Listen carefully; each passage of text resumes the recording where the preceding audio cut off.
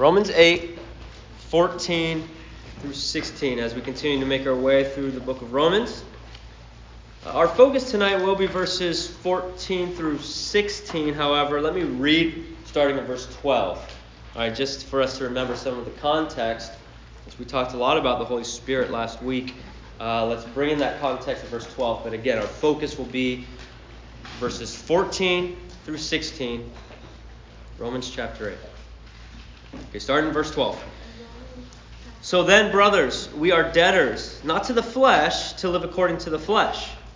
For if you live according to the flesh, you will die. But if by the Spirit you put to death the deeds of the body, you will live. Verse 14. For all who are led by the Spirit of God are sons of God. For you did not receive the spirit of slavery to fall back into fear, but you have received the spirit of adoption as sons, by whom we cry, Abba, Father.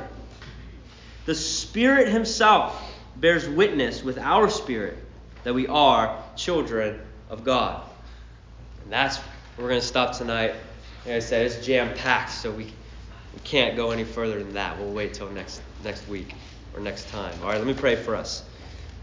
Lord God, we thank you for your word.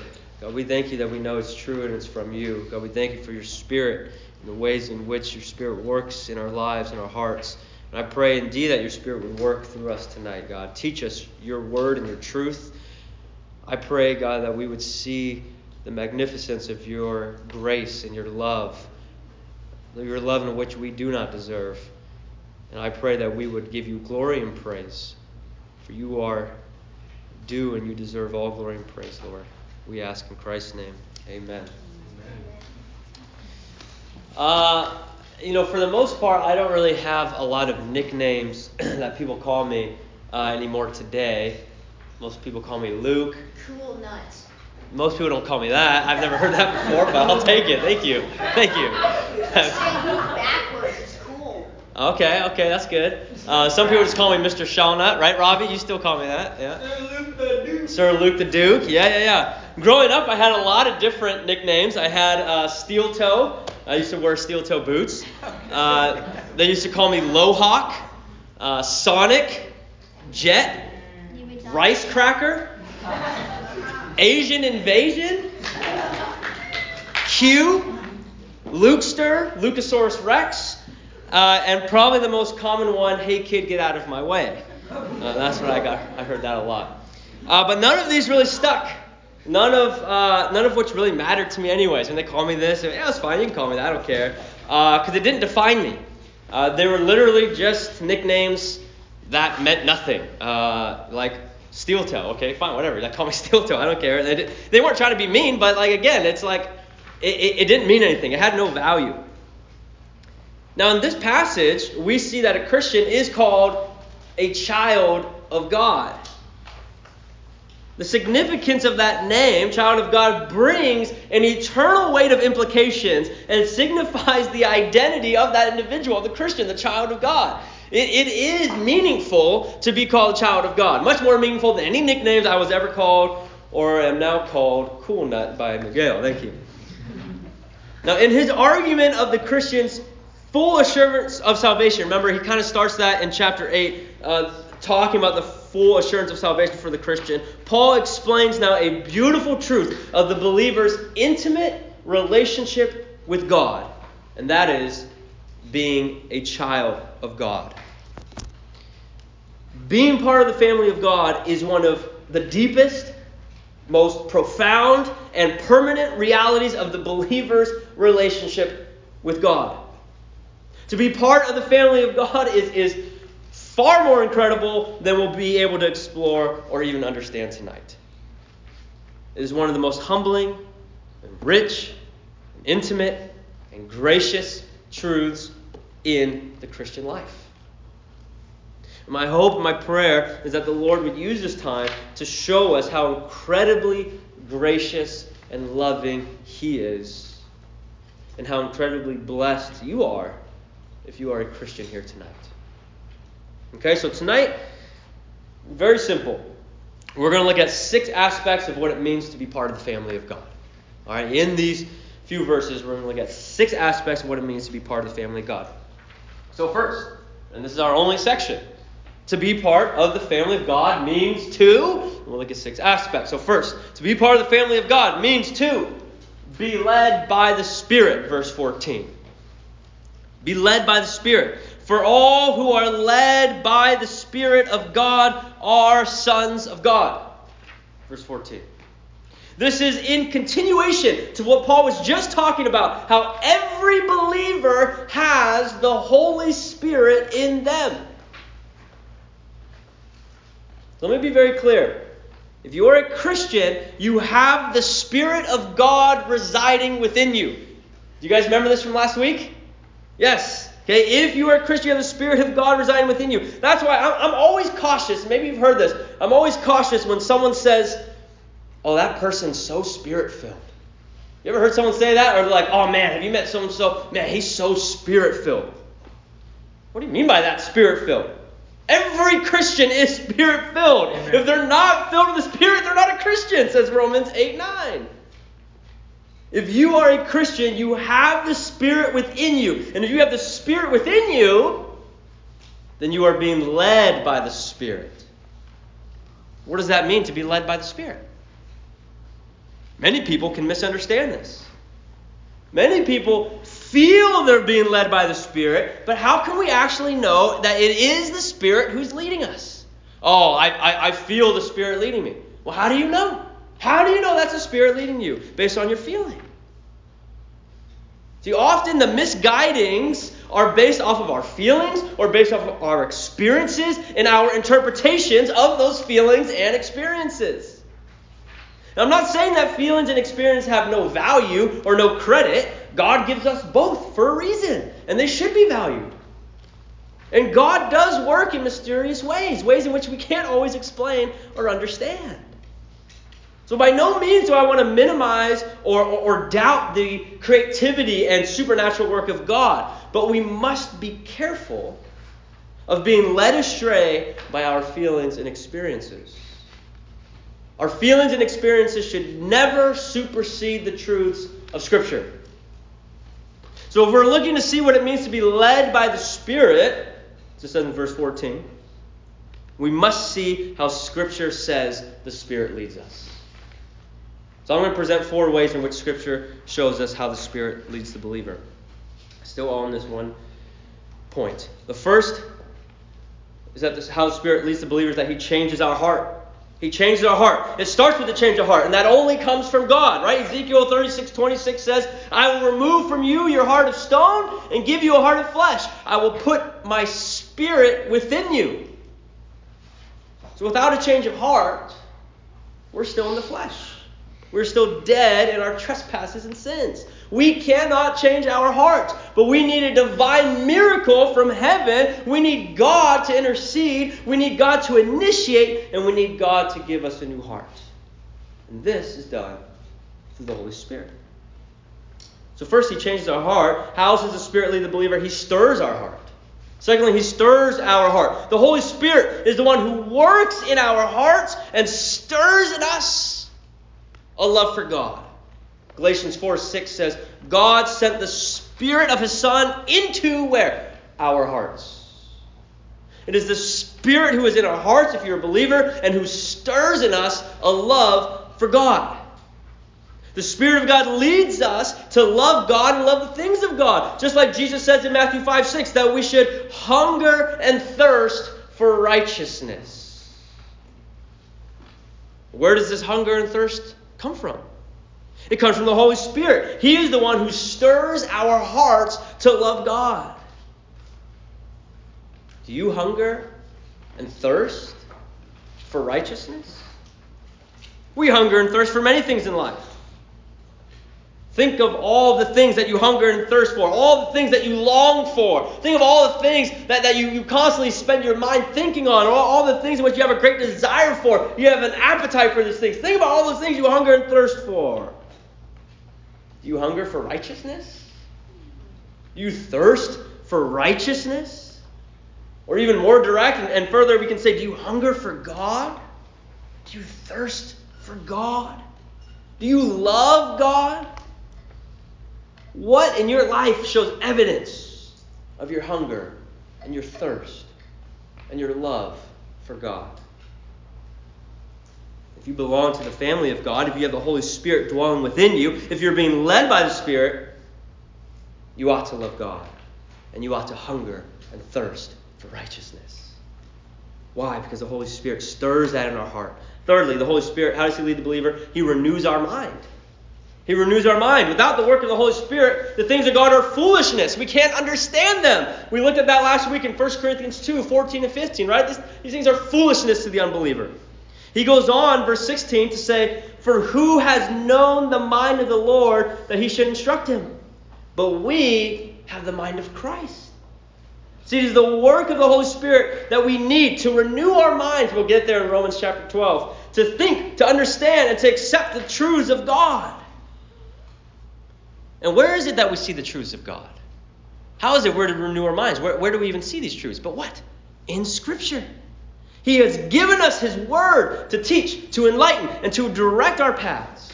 And it really is a pairing of both Scripture and the Holy Spirit together that gives us true understanding of God. You cannot have one without the other. You cannot have Scripture and Holy Spirit, but one without the other. If you believe that you are led by the Spirit, but are without Scripture, you will be filled with error and with man's wisdom.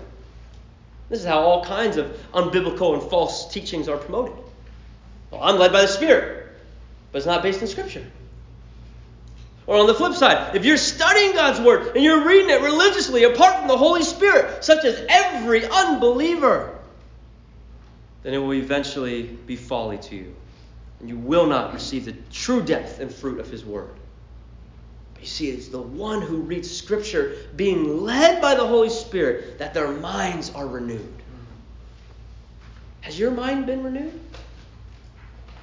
What kind of effect does the reading and preaching of God's Word have in your life? Have you been growing in your understanding of God's Word? Or are you becoming more enlightened to His truth? Is God revealing His truth to you by His Holy Spirit? Fourthly, how does the Holy Spirit lead the believer? He directs our will.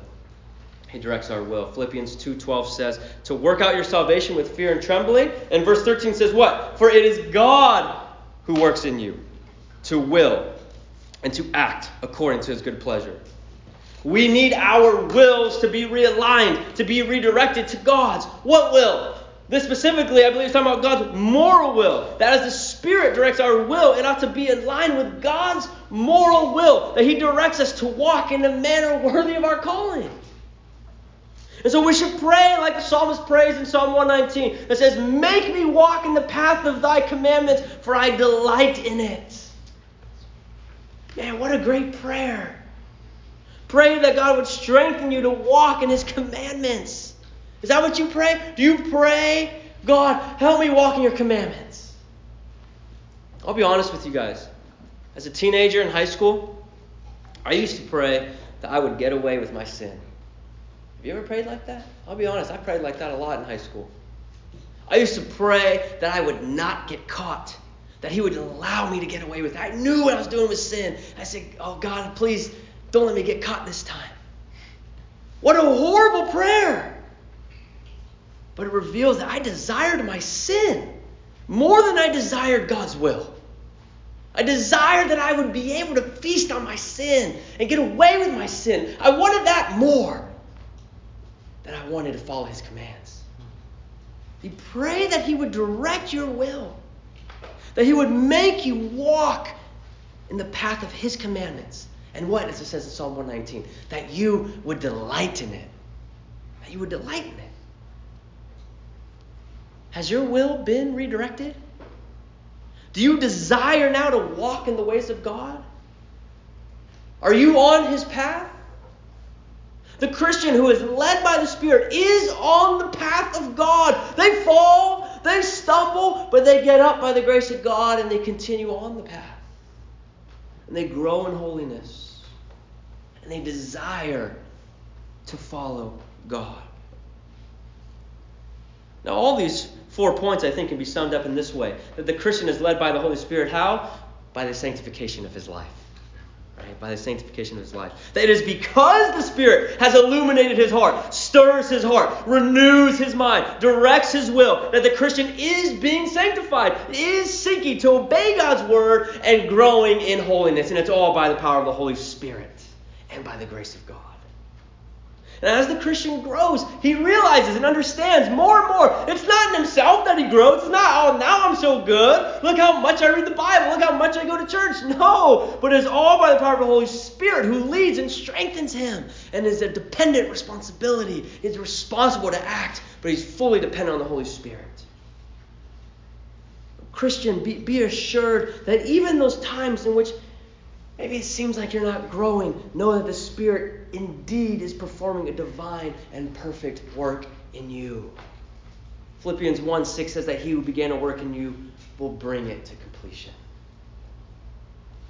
Has he begun a new work in you? If so, then you are filled with the Spirit. And you are being led by the Spirit. And you will be completed.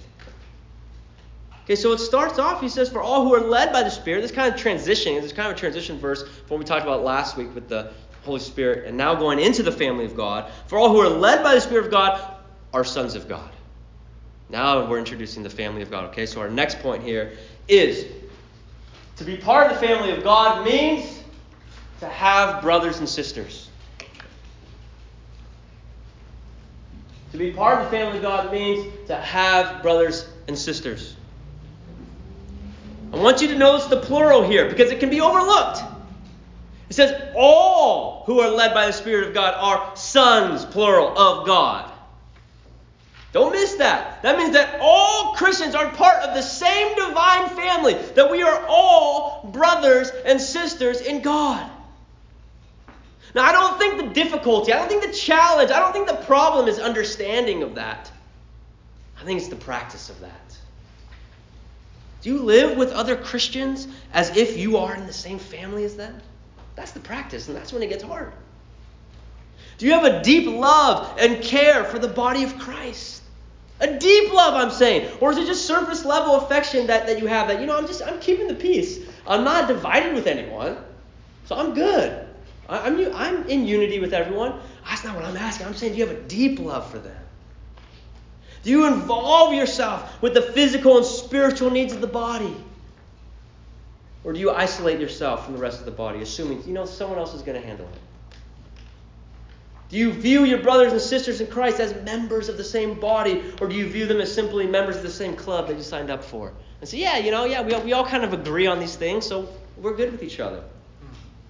You see what I'm getting at here? Christian, we are members of the same family of God. Christians are made up of all different races, all different classes, different backgrounds, ages, abilities, strengths, weaknesses, sensitivities, annoyances, pet peeves, and thousands of other things. But you know what we share in common? The same Father in heaven, the same blood that was shed for us, and the same Spirit that resides within us. We are united together in one body. So there's no reason why we should not love, we should not serve, we should not serve with any other brother and sister in Christ. We will have differences. We will have disagreements, but we will always be brothers and sisters in the family of God.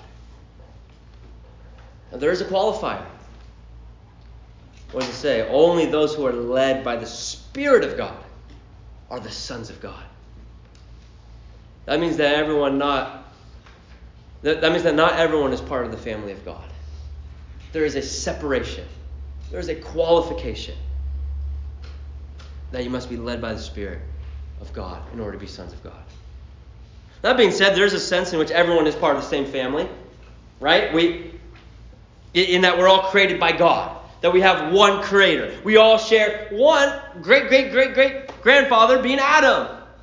We all have one creator, God. So yes, we're all part of the same family in that sense. But not everyone is God's spiritual child. There are those who have not been adopted into his family. Those who remain outside of his family. You understand, you are one of two families. Jesus makes this quite clear in John chapter 8, that you're either of God or you're of the devil, he says in John 8. You're in one of these two families. You have one of these two fathers, God or the devil. Listen to Jesus' words in John 8. I'm going to read 42, 44, and 47. He says, if God were your father, you would love me, for I came from God, and I am here. You are of your father, the devil, and your will is to do your father's desires. That's the devil's desires. Whoever is of God hears the words of God. The reason you do not hear them is that you are not of God. See, Jesus is making clear the separation, the distinction. You are in one of two families, the family of God or the family of the devil. Those who are led by the Spirit are sons of God, as it says in verse 14. But those who remain in the flesh are sons of the devil. And while in our natural state we are sons of the devil, there is hope. There is hope into being adopted into the family of God. Yes, by nature, we are sons of the devil. But guess what? We can be adopted out of that family and brought into the family of God. And so our next point is be adopted as a child of God. To be part of the family of God means what? To be adopted as a child of God. Verse 15. You receive the spirit of adoption as sons. To say that we've been adopted into the family of God is something new that we see in the book of Romans. You may remember that we've seen that we've been justified. We've seen that we've been given new life. We've seen that we've been given a new nature. But now we see that the Christian has been adopted. This adoption means we receive a new status. We are now sons and daughters of God. We are part of His family. The term adoption, we could just spend so much time. It is jam-packed with significant truths and parallels between the physical adoption and spiritual adoption. Adoption is when someone decides to take a boy or girl who's not their physical offspring into their own family as their own child. Right? It is a legal procedure. It comes at a cost. It means that the child receives all rights and all privileges as any other member of the family, as they are now indeed part of the family. And it is done by the love and the grace of the parents, not earned by the child. You can see the direct parallels, can you not? There's been a legal transaction for the believer, and it came at a great cost. Just like adoption. Colossians 2:14 says, by canceling the record of debt that stood against us with its legal demands, this He set aside, nailing it to the cross. See, it was the blood of Christ that was shed on our behalf, that our legal demands would be met. The Christian receives all rights and privileges as a child of God, just like an adoption. As Ephesians puts it, we receive the immeasurable riches of Christ. Our cup overflows. These are not rights and privileges that we had before we were adopted into His family, but as a result of now being a child of God that we receive these rights because of our adoption. The Christian receives this all by the grace of God, just like an adoption. It's not that the child earned it, but it was by the grace of their parents. The Christian does not earn the right to be adopted into the family of God. Ephesians 2:8, for by grace you've been saved through faith. This is not your own doing. It's the gift of God, not a result of works, so that no one may boast. You see, if you are a Christian, you've been adopted into the family of God, and He has brought you in to His family. 2 Corinthians 6:17 and 18 says, I will welcome you, and I will be a father to you, and you shall be sons and daughters to me, says the Lord Almighty. This, I think, is the most radical transformation that could ever occur to you. To be adopted as God's child means that you've been delivered from judgment and wrath, and you've been given the inheritance of eternal life. We're going to look at that more next week, or next time we're together. It means that you were a slave, but now you are free. It means that you were dead, but now you are alive. You see, to be adopted, it changes everything. It changes your life here and now, and it has everlasting effects as you will remain a child of God through all of eternity. That is the adoption that we receive. It goes on to say that we are no longer to be a slave to fear. So to be part of the family of God means what? To no longer be a slave to fear.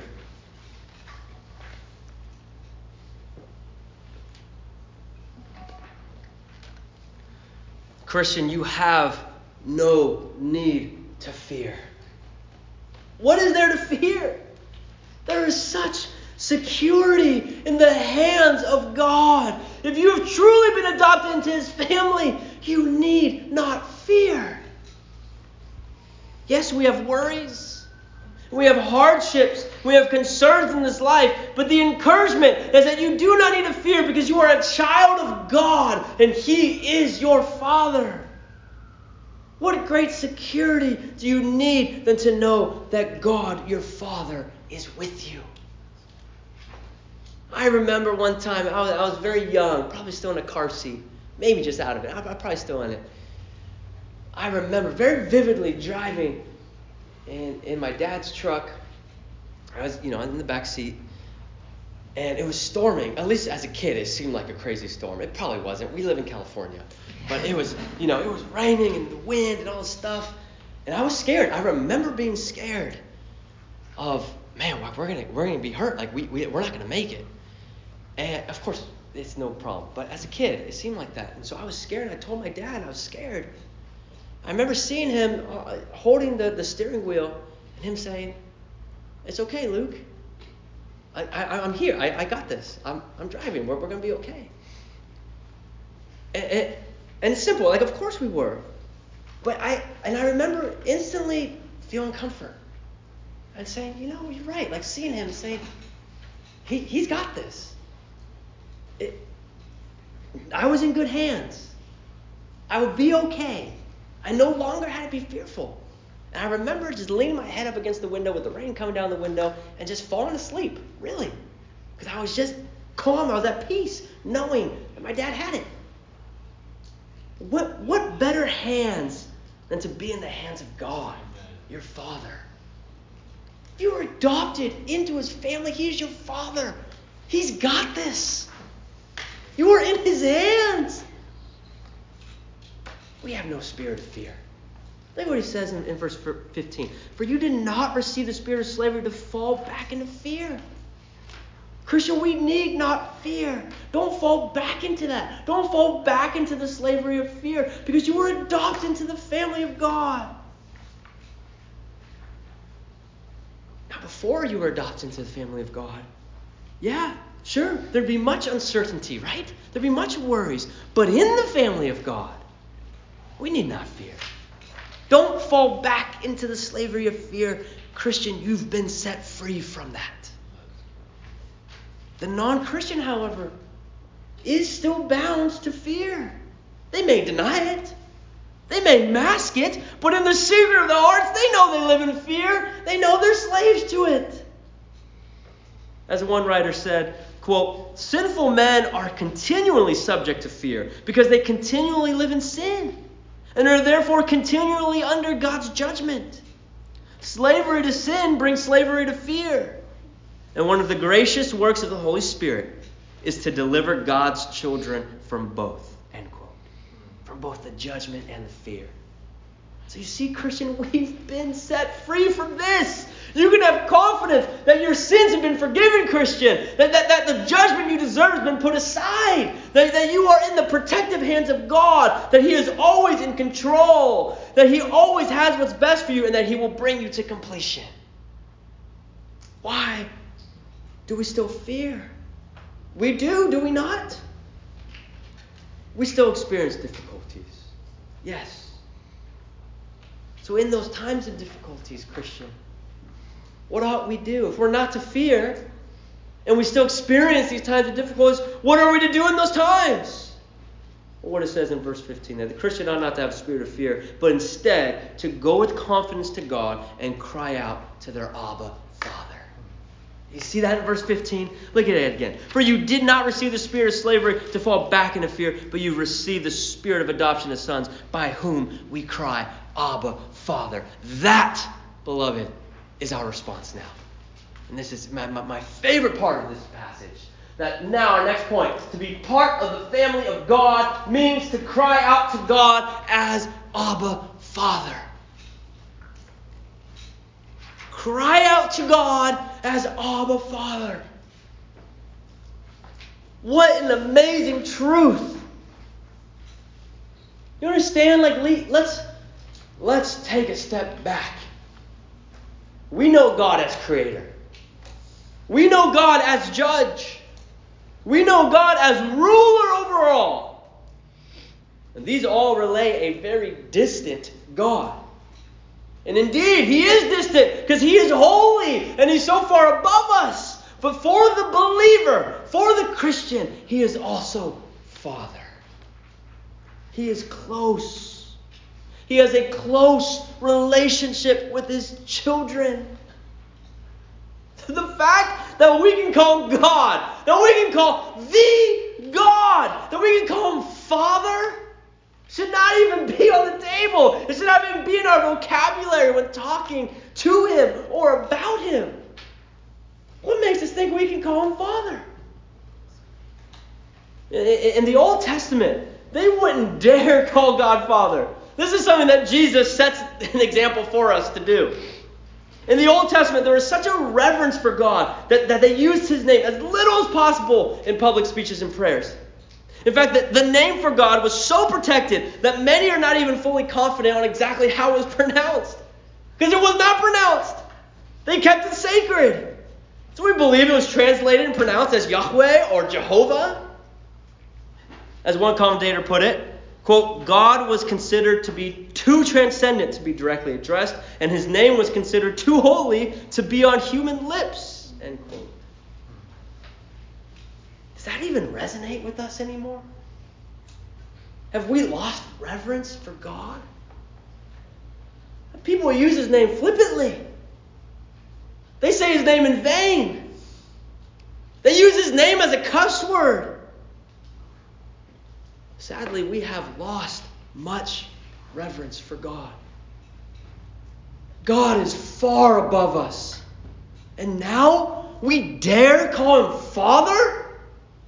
Yes.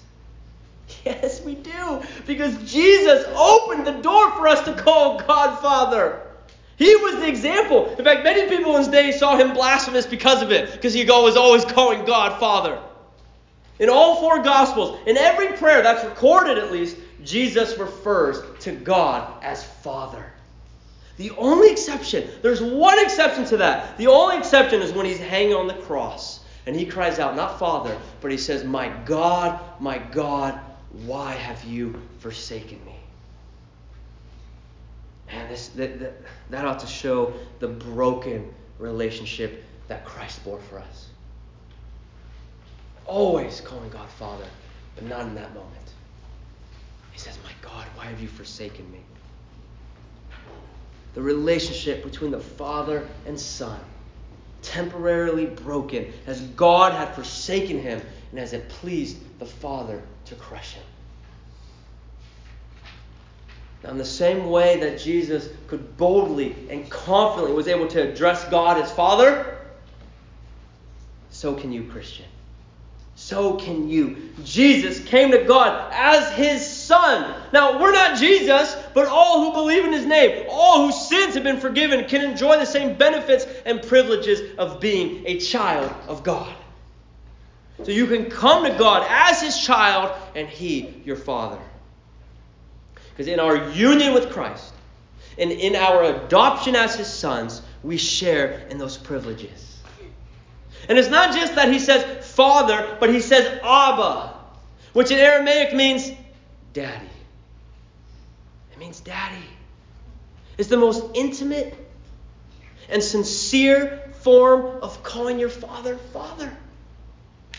It is personal. It is vulnerable. It is loving. Christian, you have this kind of relationship with God Almighty that He invites you to call Him Daddy. That He invites you to call Him Abba. What? How do we have the right to call God such a personal and intimate name? Because we we've been adopted into his family. Because we belong to him now. You see, to the Jew, to call God daddy, it would have been inappropriate. It would have been irreverent. But this is what Jesus taught his disciples to do. And this is what we can do too. We can go to God as Abba, as our daddy. It's not that we timidly or fearfully or bashfully call out to God as Father. But it says what? The Christian cries out to God as Abba Father. He cries out. The word for cry here is the word krazo, which is an onomatopoeia. You know what an onomatopoeia, right? It's like boom, pow, bam, right? It's an onomatopoeia. It was krazo. It was used for the cry of a raven. Like a raven, you would hear a raven go krazo, krazo, like that, right? Like a cry of a raven.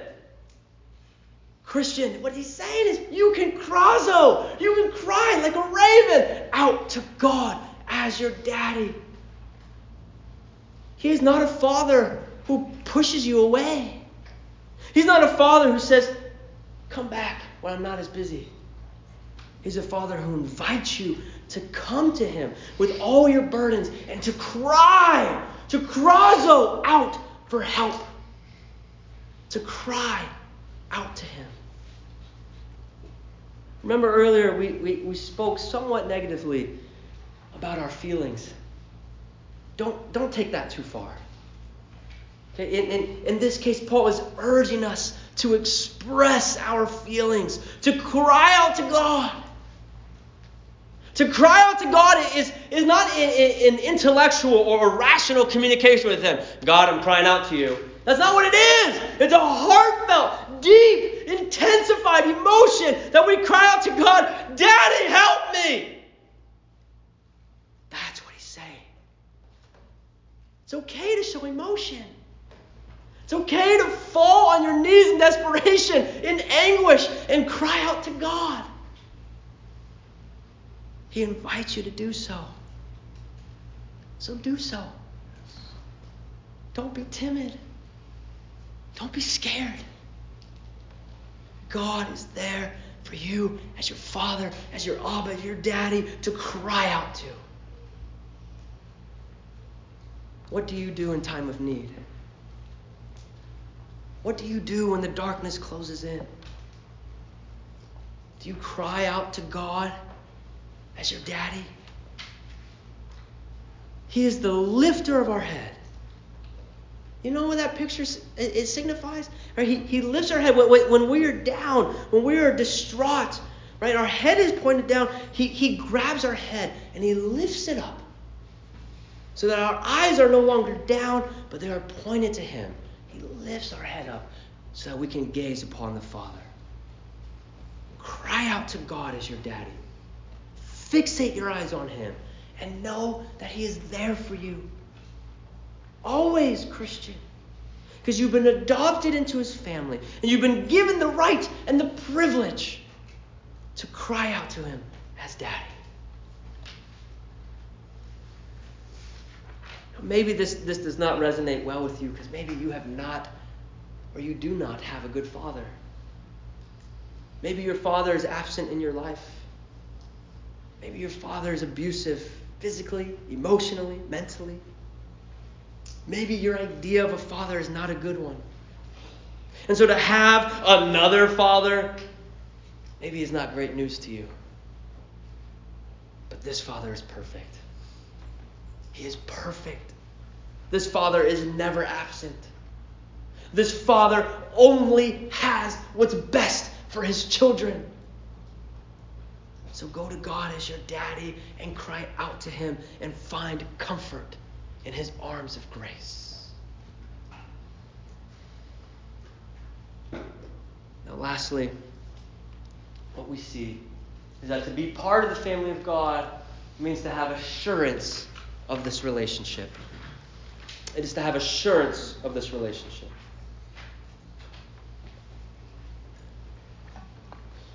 Verse 16. The Spirit himself bears witness with our spirit, as in our inward spirit, that we are children of God. There are times of doubt. Are there not, Christian? Times in which we doubt or wonder if we truly are a child of God. The Holy Spirit himself bears witness and assures our spirit that we are indeed children of God. It's not an audible voice. It's not a flashing neon sign in the air that says, child of God, child of God. Can God work in these ways? Yes. His power is not limited by that. That's not what I'm saying. But what do we see in Scripture? How does the Spirit bear witness?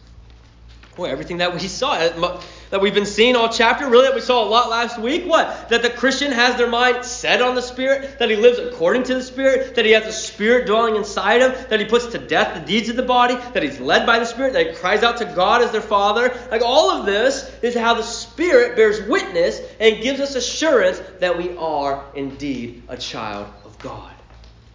That's what I'm saying. There will be times of difficulty, Christian. There will be times of doubt. But be mindful of the work of the Holy Spirit in your life.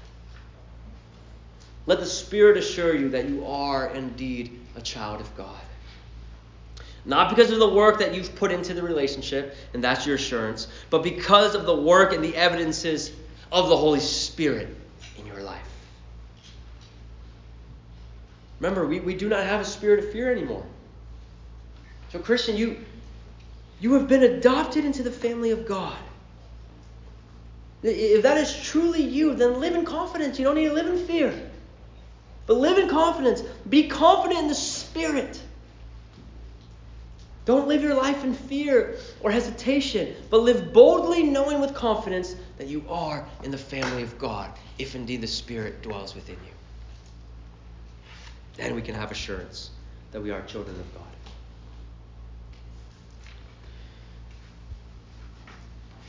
As we close tonight,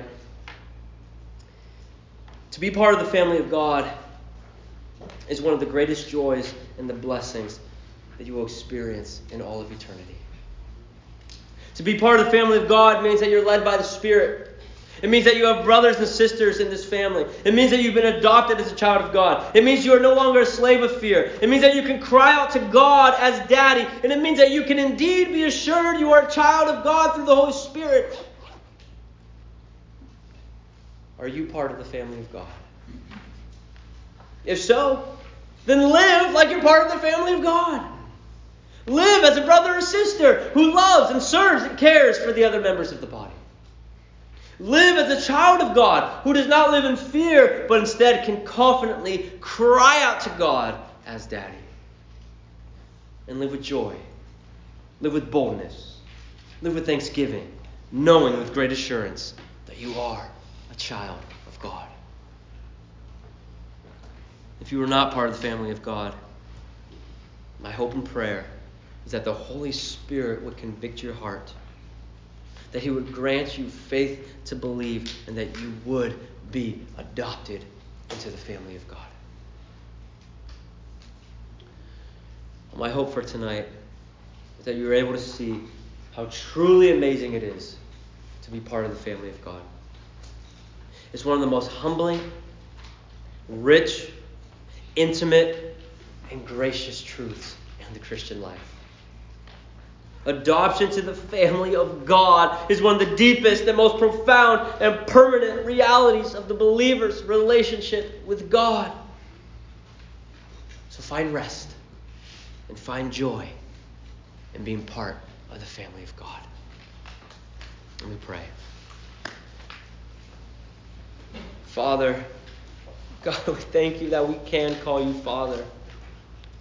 Thank you, God, that you have adopted us as your children, sons and daughters of you. God, that we have life now found in Jesus Christ. Thank you that your Spirit works in our heart, that your Spirit has given us new life. And God, that we belong to you. Oh God, I pray that we would cry out to you as our Abba Father. God, that we would trust you. That we would live for you. I pray we would not fall back into a slavery of fear, but we live boldly for you. Lord, I pray for those who have not been adopted into your family. God, I pray that you would give them new life, that you would adopt them, that you would give them faith to believe. Lord, I pray that you'd be working in our hearts tonight. Lord, help us love one another. Help us be vulnerable with each other. And I pray you are glorified. I pray in Christ's name. Amen. Amen.